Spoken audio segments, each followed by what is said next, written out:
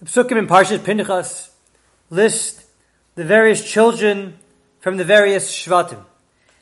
And it says in Perek Chavav, Pasuk Chavdalad, L'Yoshev Mishpachas HaYashuvi, L'Shimon Mishpachas HaShimroni.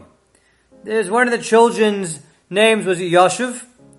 And Rashi says, this is the same one who's called Yov back in Yordei Mitzrayim. His name was changed from Yov to Yoshev. Why was it changed? So the Das HaKenim, Parshas Vayetze, explains that the name Yov was not a very nice name.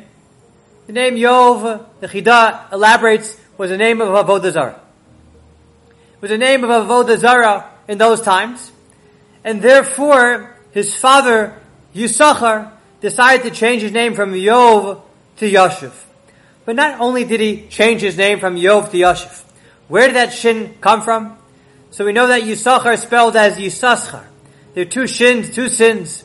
And he gave one of his own letters to his own son. Says the Das HaKenim, Amar Yisachar, Ein Yov Shem Hogan. It's not a proper name.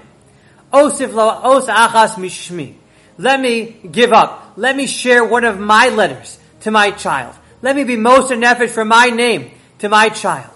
And this is true fatherhood. This is true leadership.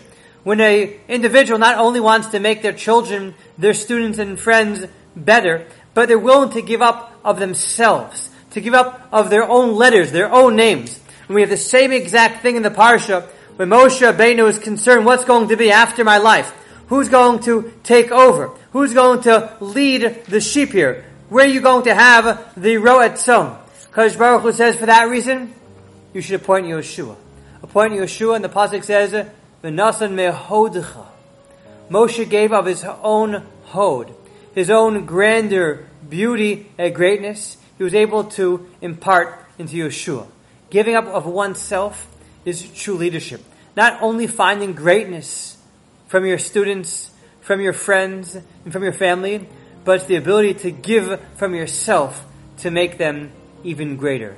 And that's a lesson of Moshe Rabbeinu, the lesson of Yisachar, and a lesson in Parshas Pinchas.